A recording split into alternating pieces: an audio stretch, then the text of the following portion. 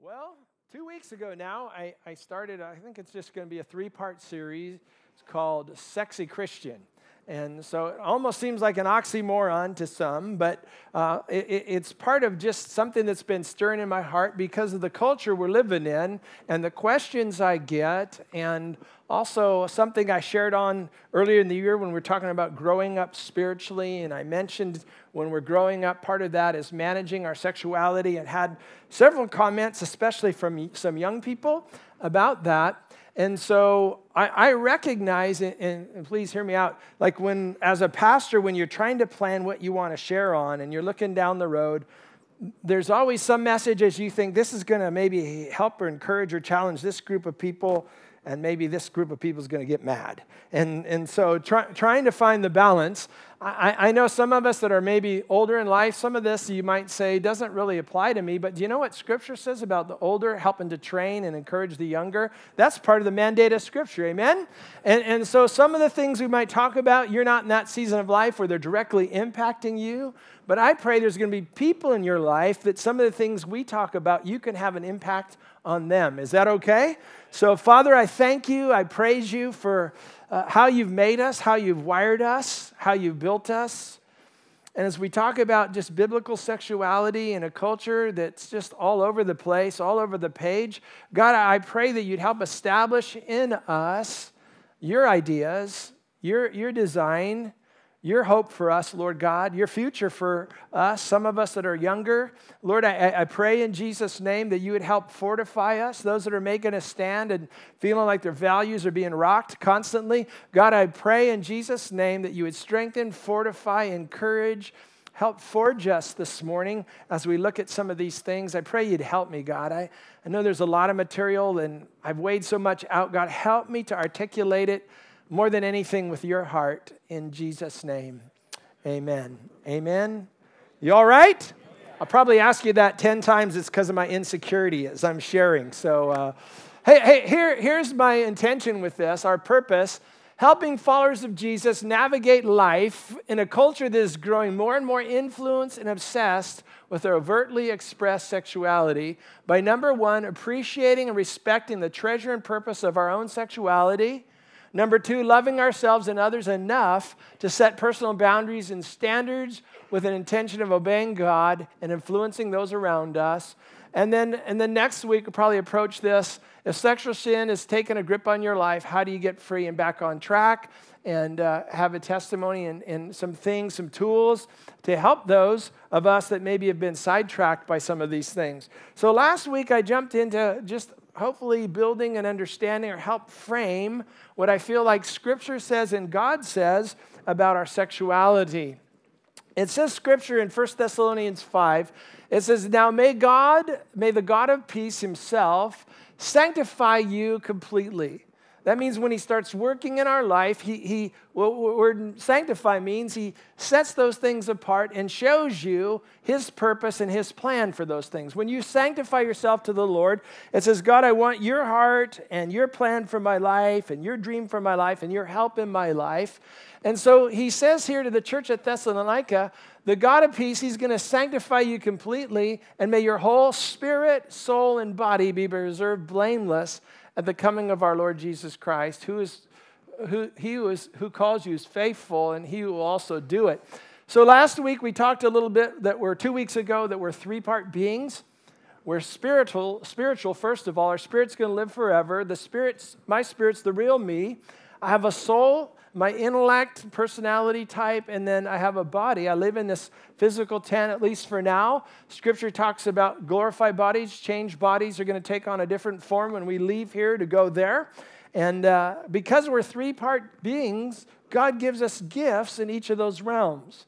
He gives us spiritual gifts. They're given by God and the Holy Spirit. And you can find those in Romans 12 and 1 Corinthians 12. And some of them are for service. And some of those are for administration and mercy. And music's one of those gifts. He's given us the ability to exhort and to preach and to teach. And those are spiritual gifts. Gift of prophecy, gift of speaking in heavenly language. Those are gifts from God. Then our soul, he's given us intellect. And we talked briefly, 7 types of intellect and different personality types. That's part of the things God placed in our soul. And then there's our body, and the gifts he's given us in our body are health.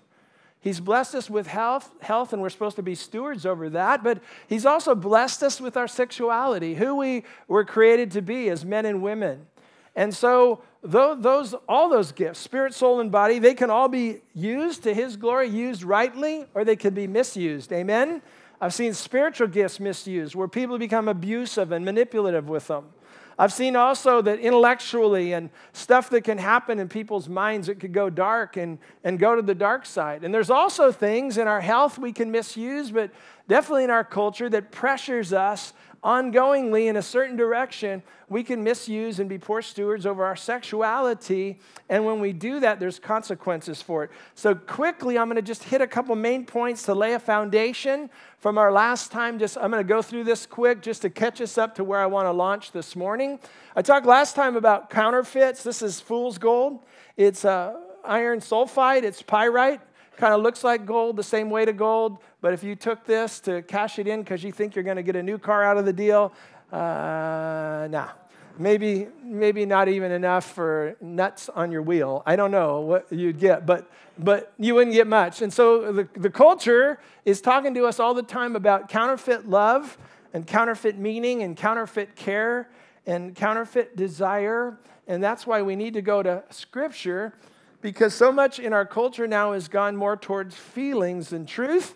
And we talked about Dennis Prager, his quote last week a couple of weeks ago. He says, what has replaced Judaism, Christianity, Judeo-Christian values in the Bible? The answer is feelings. More and more Americans rely on feelings to make their moral decision. The heart has taken the place of the Bible or the Word of God. And so even in our presentation, sometimes our stories, our illustrations that we share make the point, but really Scripture, God's Word speaks. It's the Word of God that abides forever. And so when we look to the Word and not our feelings about some of these things, sometimes we're challenged. Sometimes we hear what we don't want to hear. Jesus said, if you abide in my truth, you'll know the truth, and the truth will what? Make you free. I found out that sometimes it makes you mad before it makes you free. Sometimes it frustrates you before you find freedom in it, because often the Word of God wars against our flesh, the carnal side of who we are. And Scripture said it'll do that. They're set against one another. And so when I learn to submit to God's truth and His Word and learn to love it, how it changes me, it brings freedom. It doesn't bring bondage. Amen? Talking about different kinds of love. What kind of love are you making? Different types of love. There's a love that God gives us for Him. It's special. It's supernatural. It's unlike other kinds of love. He gives us a love when our children are born, our grandchildren are born. There's a connection, a bonding that happens. And when our kids are born and you fall in love with them, and I still remember the responsibility, the feeling of it when our first son was born. Like, now this guy is mine, and I'm called to protect him and to raise him up, and to love him and nurture him and to discipline him. And I've been a champion. I've been in his court, even not this week before last, business deal he's in, texting him encouragement. I mean, it's a special love. Nobody else has that responsibility, that kind of love for him, but than us as parents. It's a different kind of love. Amen? And there's a different kind of love when God calls us towards deeper relationships, that committed covenantal love that He designed and desired that would build foundationally, that there'd be an attraction to one another. And you know, certainly those of us that have, maybe we had other relationships, other friendships, and you decide, no, this isn't the one. There doesn't feel like there's a connection, no witness in the Spirit, so to speak. And then we find the one and we start building that committed covenantal relationship with that one. And it's built on friendship and understanding and honor and the different things God desires in a relationship. So it comes to the place where you say, I can make a covenant with this person and we can live together and do God's plan together. We're going to take this thing to another level of commitment. And in that context, God says that's where I've blessed and birthed this sexual commitment, this sexual union that's supposed to be in the context of that love and that covenant that God designed it. And so for our culture, it's not working that way at all. Actually, you watch a movie and a guy and a girl meet in a restaurant or meet in a bar, and then not even 30 seconds later, they're in the bedroom and it's all over and they're exhausted And you say, what happened from there? Like, boom, boom, boom, boom, it's over. We just jump from here to there. And that's how our culture sees things, but that's not how God designed things. Anybody with me this morning? Your sexuality is not dirty. It's a treasure for your spouse. And we look through that in Proverbs 5, just the importance of that, how God gave us those things, our sexuality connect us. He gave it to create the oneness and also for the next generation. So he designed it. He designed it to be fulfilling and to be pleasurable. And so in church, we often talk about it usually in negative terms and usually about how dirty it is. Well, God didn't design it to be that way. Our culture corrupted it that way. Amen? So then we kind of ended up with this. Marriage is honorable among all, and the wedding bed undefiled, but fornicators, adulterers, God will judge. And so if you weren't here, I kind of unpacked some of the consequences in culture, the statistics, when we violate God's law, when we violate God's purpose. He said we reap. And so there's many things that impact us when we don't do it God's way. There's, sexually transmitted infections and diseases and untimely births, which major shift in plans. Sometimes there's financial hardships, abortions. The one thing that happens often is broken hearts and the inability to commit, that we weren't able to commit one to another, and then unhealthy fantasies and memories and all that stuff. And guilt and shame's up there, but this is the last thing I want to do. And I prayed before service, I don't want there to be any guilt and shame in this place. No guilt and shame today. Amen? Most of us probably, I don't know, I wouldn't even put a percentage on it, but maybe what if 70% of us have some kind of a past where there's been brokenness because of decisions and choices we made? There's probably a large percentage of us, because I think I shared the first week, I made several mistakes, even as a youngster, and I sowed into just promiscuity and way too early in my life, and had many broken relationships up until Janet and I committed and we got married. And so I can't stand here and point fingers. I've joked with people before, I wish I could take a whole cruise full of us back to the Virgin Islands for recycling. And we could start over and do it over. But not so. Anyway, I just don't want there to be guilt and shame. Amen? Because wherever we're at in these things, whether you're young and you're trying to figure it out and you need a fresh start, a new beginning, or a new way to see things, God can do that. Amen? Maybe we've made mistakes and we can get cleansed again and refreshed, and then we can become a voice and a help to other people, and that's what I want us to do. Amen?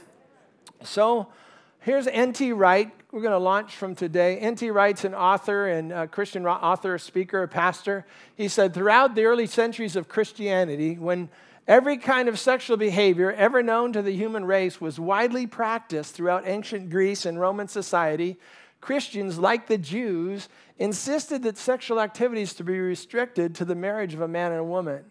The rest of the world, then as now, thought they were mad. The only problem now, the difference, is that today, half the church seems to think we're mad as well. So half the church, when we talk about this stuff, is kind of abandon the norms of Scripture, the morals of Scripture, and have gone along with the rest of the culture as far as our sexuality goes. And so it's even awkward to talk about. It's even like, a group of pastors, we got together this week and we're talking about something that happened in our community and what should our pastor's response be. And then as we talked, Brian Stupar from Calvary Chapel said, yeah, I just did this series on sexuality. And I know Luke Pugh's wife over at Mercy Church, yesterday she got the gals together and was talking about some of the same things, modesty and sexuality. So I know I don't stand alone in trying to bring this to our church family, because we just don't talk about it much in church, amen? And we need to talk about it more. And so saying all that, lots of the church has departed from what Scripture says and has gone towards feelings and towards, just if it feels good, do it. And like somebody said a couple weeks ago, and it feels real good, do it again. And that kind of is what drives us, rather than Jesus, what do you want us to do as followers of you? Amen? This is what Paul wrote to the church at Thessalonica, and I'm never going to use red font again. I keep forgetting. It's hard to see. But this is what he said. How many want to know the will of God for your life? Anybody in here? Well, here's one. Here's one. He makes it real plain.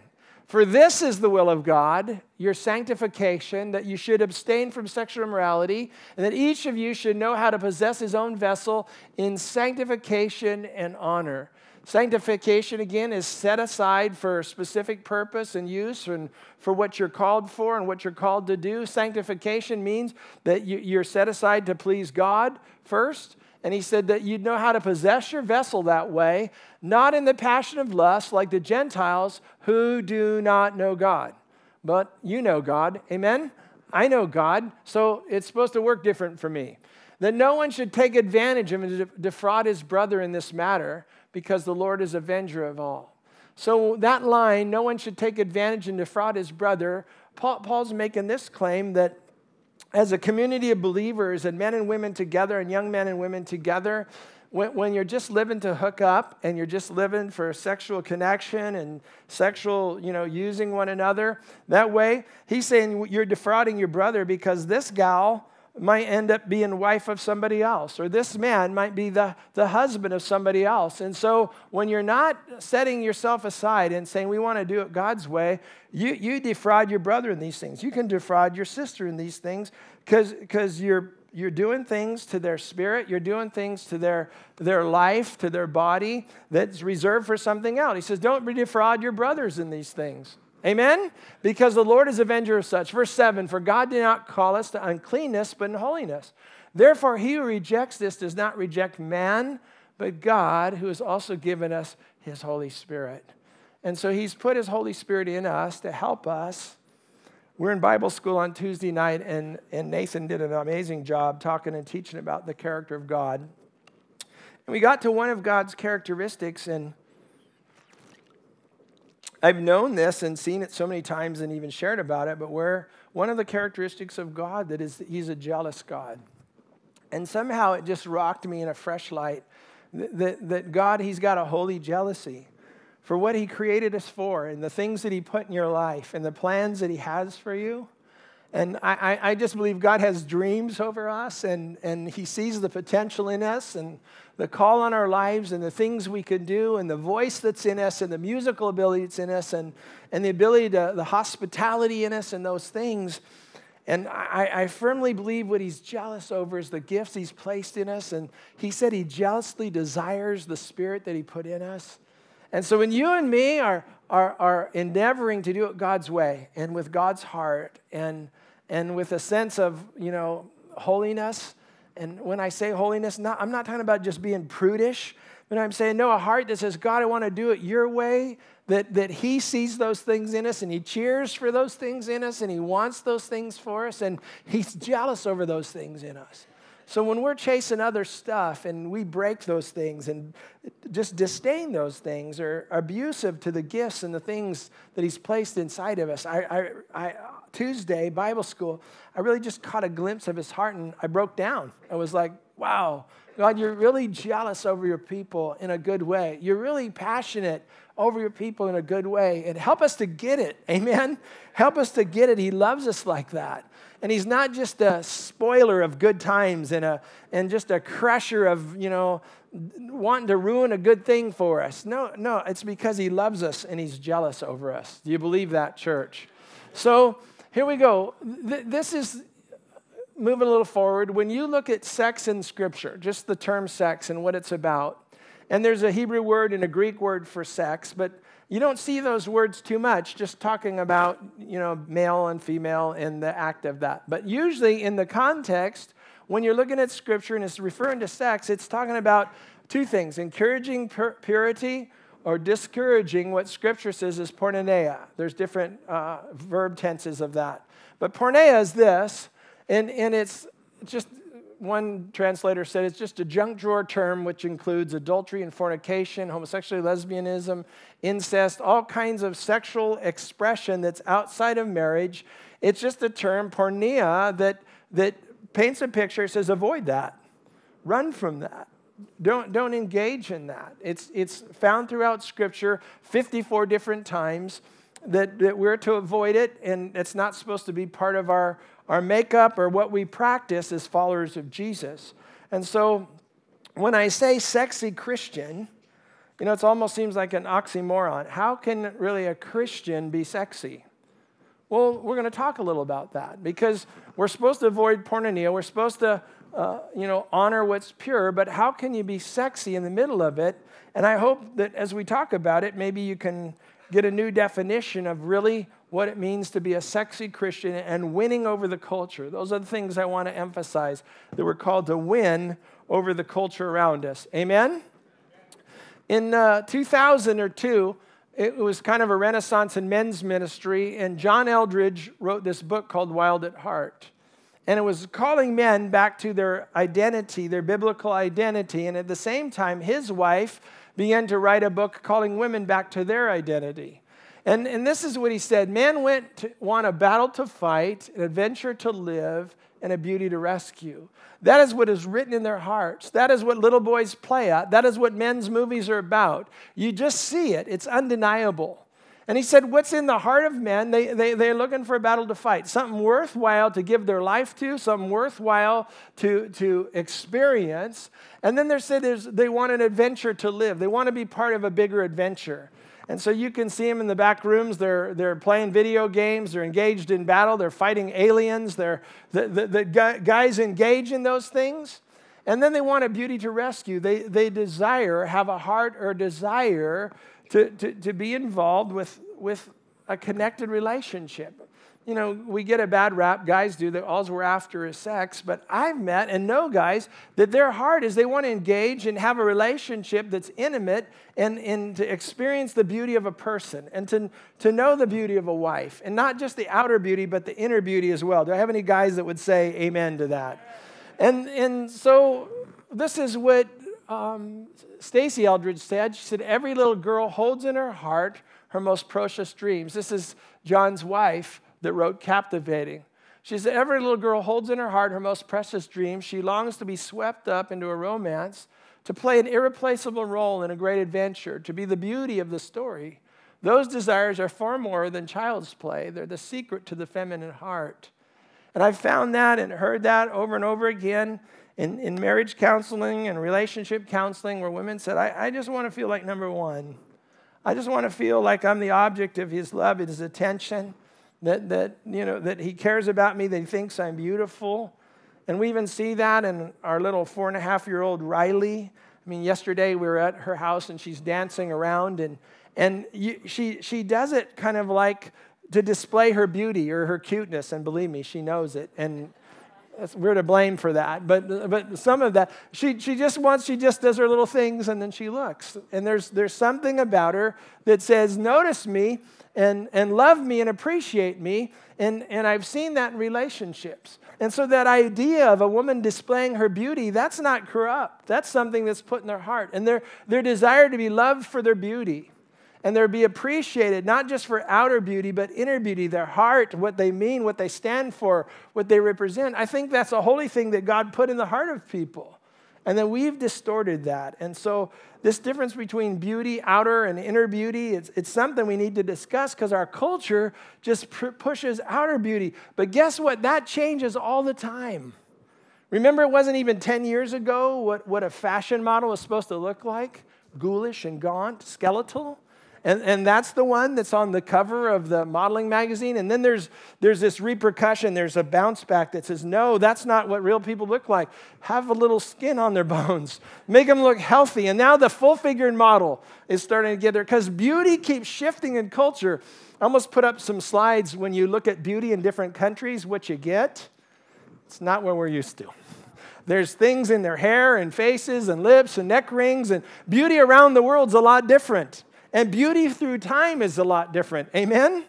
So Jan and I talk about being fluffy in this age. Or you're a little fluffier now. But you know, in the Renaissance age, fluffy was popular. This would be supermodel stuff. In the Renaissance, this is a Renaissance body right here. But you look at the artwork, and they were healthier looking people. Were considered beautiful, because beauty comes and goes, right? The description of beauty.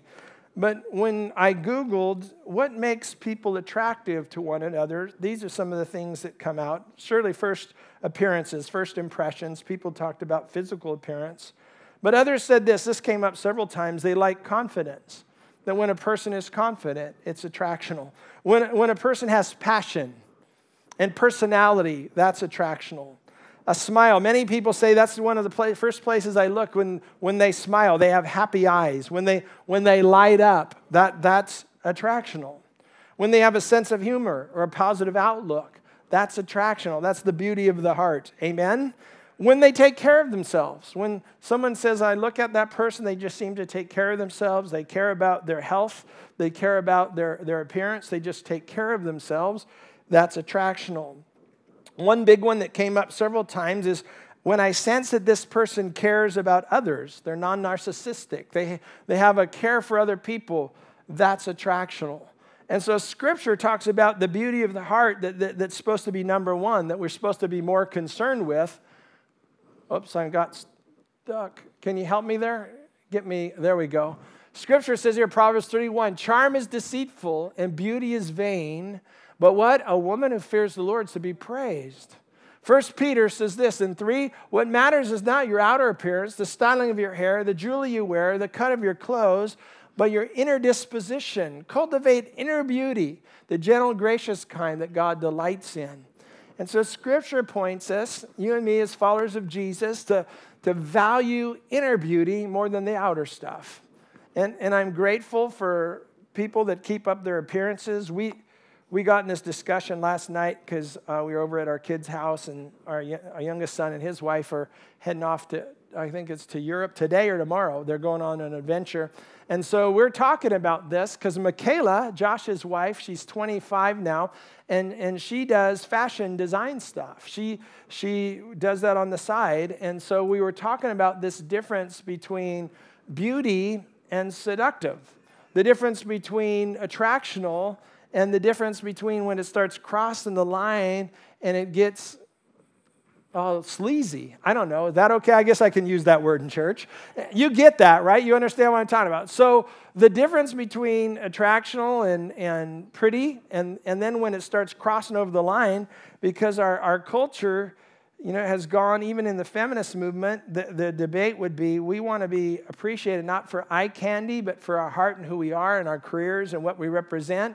And now there's this culture that's kind of gone to the other, and it's, I forget the term they're using for it. It's not grunge, but it's something like that they just, we're going to display our sexuality by just looking grungy, and something shifted. And I don't know about you, but we need some, revolutionaries in the body of Christ to make a stand over these things and call people back to, hey, what's honorable? What's encouraging? Am I just sounding like a middle-aged, mean old guy right now? Anybody with me this morning? Come on. The insecurity. Come on. Let's hear a little. Are anybody with me? So help a brother out. And I know this kind of starts getting directed towards, a guy's perspective, but I know it goes both ways, because statistics say now that the number of women watching porn has increased significantly, and the physical attraction that women are getting pushed in the same direction as guys, that we're so visual and everything, body image is everything, that we get stumbled up in it. But Scripture encourages this way. Yes, each of us will give an account to God, so let's stop condemning each other. Decide instead to live in such a way that you're not going to cause another believer to stumble. So then let us aim for harmony in the church and try to what? To build each other up. So there's a call to build each other up, to encourage each other. And you're not responsible for the thoughts that go off in my head. And likewise, I'm not responsible for the thoughts in your head, but we can have an influence, an impact on one another, and we should be mindful of that. Amen? I still have to control my thoughts, but can we help each other out and be committed to building up, encouraging the church instead of undermining the church or stumbling one another? Amen? So girls know this, and again, it's growing more in the culture for working both ways. Guys are visual, but the girls are bombarded with the same kind of stuff. The guys in the gym, and you're posting on social media, ab day at the gym, check it out. Those kind of things that come out, and it's just body consciousness being promoted. Well, here's a term for modesty I like. It says, modesty is a respectable manner of adorning one's body and carrying oneself. So this is guys and girls both. It's how you carry yourself. And it's born out of a freedom from a worldly definition of beauty and worth. In other words, I rebel and stand against the world, the culture, trying to frame me and tell me what I'm supposed to look like and how I'm supposed to act and what I'm supposed to do. I'm resisting that. And it's motivated by hatred for sin and desire to draw attention to God. Amen? And so that kind of definition, it's got less to do with the lengths of skirts and how much sleeves are shown or how many muscles are shown. It's got more to do with the heart attitude. It's a respectable manner for how I adorn myself, and so I'm conscious of what it's triggering and where the attention's going in my life. I like this. It says, a woman unveils herself in modest clothing. She's not hiding herself from men, but she's revealing her dignity to them. So there's something about that that's powerful. And there's something about that should be empowering for women that says, I'm just not a free-for-all for eye candy, but I'm monitoring because I value my sexuality, I value how God made me, and there's a dignity that can be tied with that and a strengthening of self-worth instead of an undermining of it. I ran across this blog site, Girl Defined. It's a couple gals from Texas. And they started blogging about this because one of them got into the modeling industry.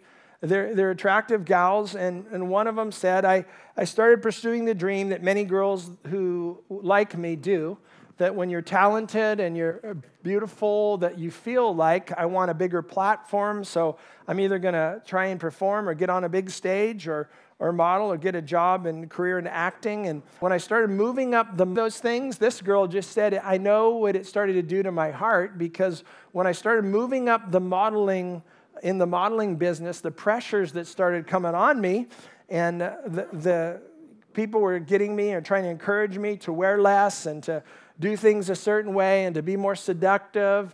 And she said I could feel it undermining my core values and a resistance to that, saying that's not who I am. And so she started blogging about some of these things and just calling people back to biblical modesty. So she puts a list together, and I'm just going to hit it quickly. I know this isn't popular to talk about, but you know what? I'm getting older, and it doesn't matter. I'm going to still talk about it. Because I have a passion for the church. Is that all right? I mean, I want to see revival. I want to see God's church rise to what it's supposed to be. And so even studying it, I'm thinking, do I even want to mess with this? Okay, we'll mess with it. So dressing modestly requires a willingness to go against the crowd. There's a willingness to go against the crowd. Friday, Pastor Jeff and I, Pastor Mike Robeson, and we were sitting in front of Scout Coffee at the corner of Santa Rosa and right over here off Foothill. And school's out. It's a hot day. We're out on the patio, and we were talking about some of this as well as the planning for the youth and all that. And in a few minutes, just the young gals coming by, the objects lessons were going right by us. And I'm just glad we're so holy and not distracted by that none of them drew our attention away from what we're doing. But as we're talking about it, we said, you don't have to go very far to say modesty's not really in the equation much anymore in dress code. So it requires a willingness to go against the crowd. Number 2, modesty requires confidence in one person's opinion alone. So the girl that wrote this, she said, dressing in a skanky, slinky, sexy clothing is typically accompanied by a deeper yearning for attention and approval from others. When a girl intentionally dresses modestly out of a desire to honor God, she's concerning herself with the only opinion that matters. In reality, it doesn't matter if other people like you, like your body, like your curves, like your style, like anything about you. It only matters what Jesus thinks of you. So choosing to dress in a way that honors Christ is very, very, very difficult, she says. It's not an easy thing. It's very, very, very difficult. It takes a lot of guts to go against the culture and to live out of this kind of lifestyle. And then it requires humility. She says when a girl dresses modestly out of desire to honor God, she's basically saying, it's not about me. She's choosing to honor God with her body and striving to keep the focus on her face, on her personality, and her character. There's some beautiful women. You say you have beautiful eyes, but that's not what I notice when I first see you because of how things are, portrayed. And now I'm picking on women. It could go both ways. Guys, some of you should wear the appropriate size shirt instead of what you used to wear in high school, and never mind. It's just not doing it anymore. Dressing modestly acknowledges, you know what we do? We wear high school-sized pants. They just... Anyway, dreaming modestly requires humility. Last but not least, dressing modestly acknowledges the beauty and power of femininity. So when you're doing that, it's not about just the outer attraction. There's a power and a beauty and femininity when you choose to exercise modesty. We're going to wrap it up just real quick here. So 2 things.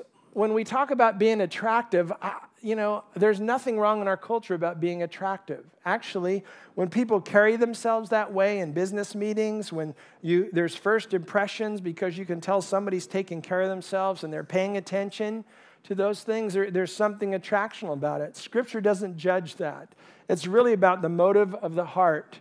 And so here's some of the synonyms for attraction. It's just good looking and pretty, handsome, stylish, lovely, stunning, striking, interesting, engaging, charming, enchanting, appealing, delightful, arresting, bringing attention towards someone or something for future engagement or discovery.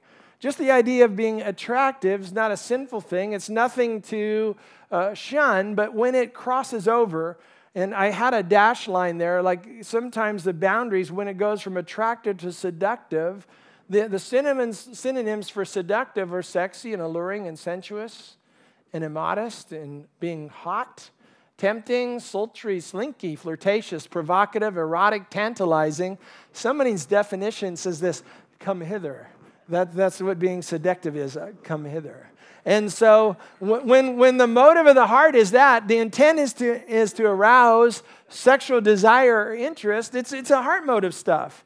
So the difference between attractive and being seductive, that's in our culture. That line's messed up, and I hope the church can figure that out better. Amen?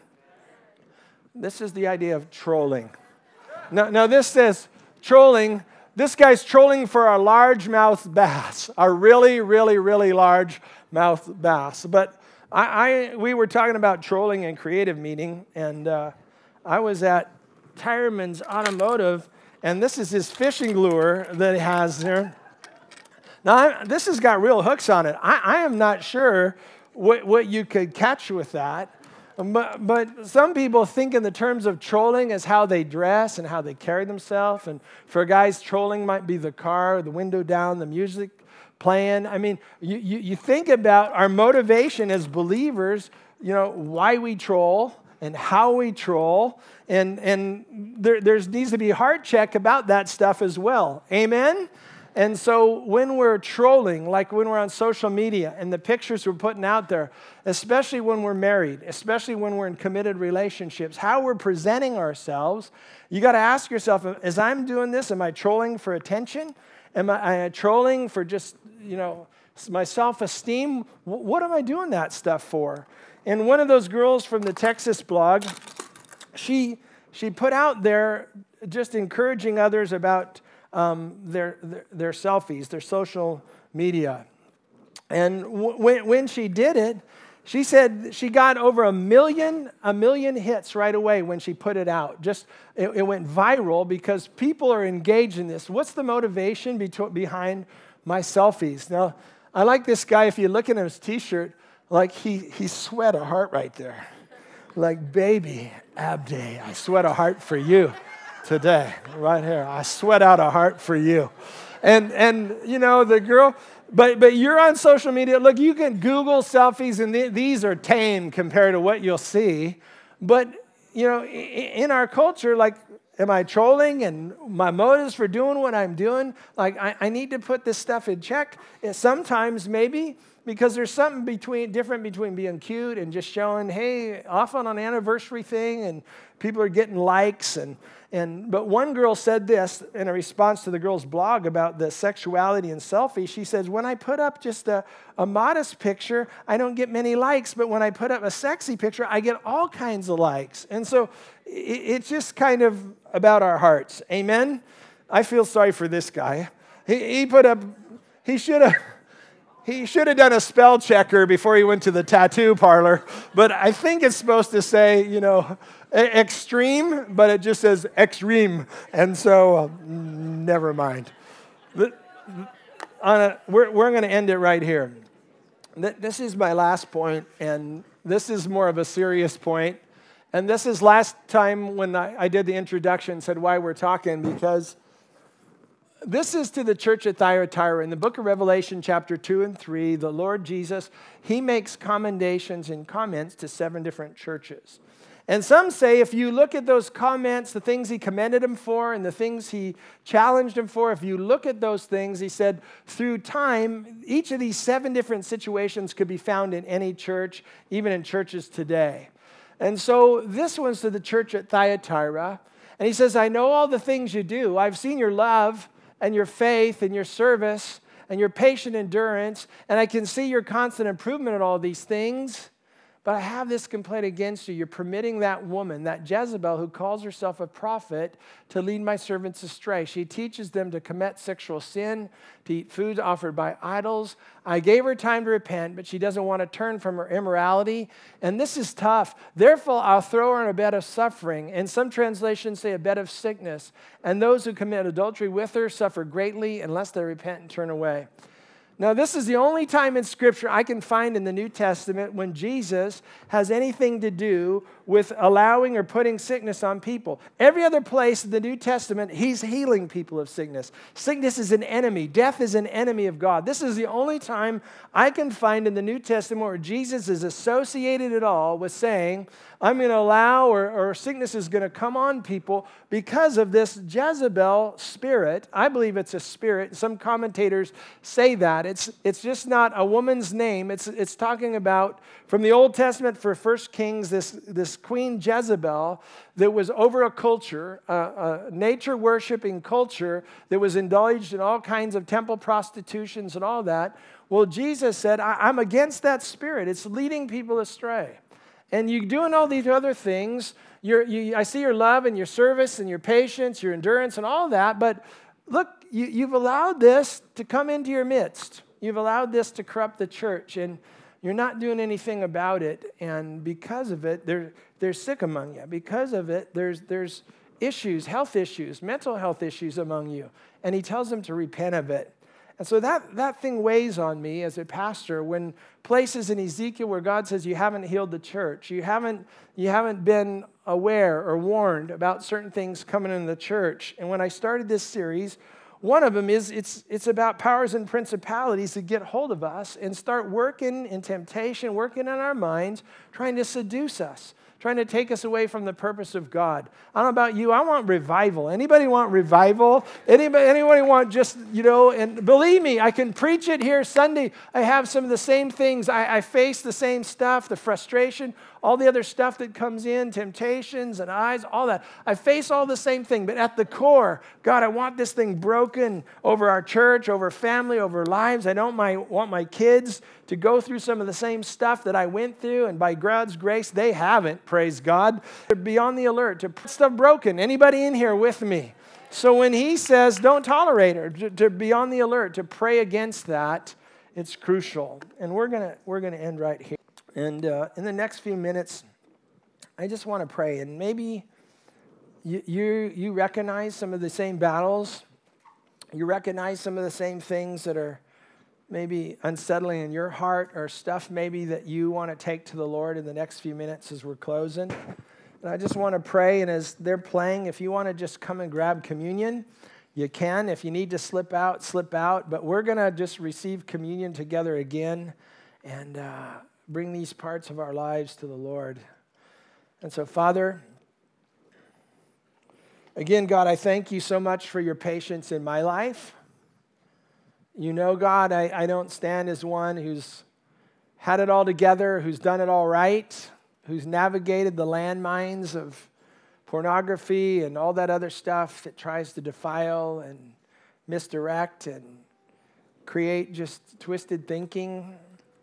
I haven't done all that right, and you know that. And I'm grateful for patience in my life, Lord, and you're continually working to bring that around in wholeness and purity as I grow in you and grow as a leader and grow as a follower and grow as a disciple. I thank you for our church family from just different backgrounds and different things that they've faced, Lord God, and are still facing. I thank you for helping us bring wholeness to this area of our lives. Thank you for forgiveness. Thank you for cleansing. Thank you, Lord, for working in me and working in us, Lord. And as we're coming to the communion table, Lord, I just pray for strength. I pray again for just victory, insight, understanding. I pray for boldness to continue to swim against the culture that's trying to push us. Lord, I thank you for that, and opportunities to speak and opportunities to make a difference. Thank you for that, God.